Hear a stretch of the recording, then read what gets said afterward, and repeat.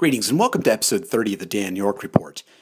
It's August 28th, 2013, and 50 years ago today, there was a massive crowd gathered in Washington, D.C. to hear this man give this speech. I have a dream that one day this nation will rise up and live out the true meaning of its creed. We hold these truths to be self-evident, that all men are created equal. If you have not ever heard the whole speech, I would recommend you to go and find it on YouTube. There's several versions of it out there, but to listen to the speech in its entirety, because it truly is a masterful speech.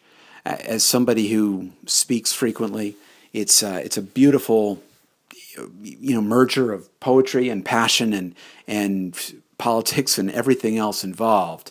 Now, Martin Luther King Jr. was, of course, a remarkable orator, a speaker of great capacity, a preacher who had the rhythm and the cadences and all of that brought about such a powerful experience. But I've listened to that speech numbers of times, and each time I still get a chill, because it is such a powerful speech in such a powerful way. Hard to believe it's 50 years ago that this happened. I was born later in the 60s, so I was not around at the time that it was given, but certainly heard of it and listened to it and learned of it many times over the years that followed. But it is still a powerful time. It's also a time today, I think, to think about how much of that dream has in fact been realized and how much of it is yet to be realized. How much justice have we found for many people, and how much justice is still out there to be realized? Today is the 50th anniversary of that speech. If you have a moment, I would encourage you, go find that speech and listen.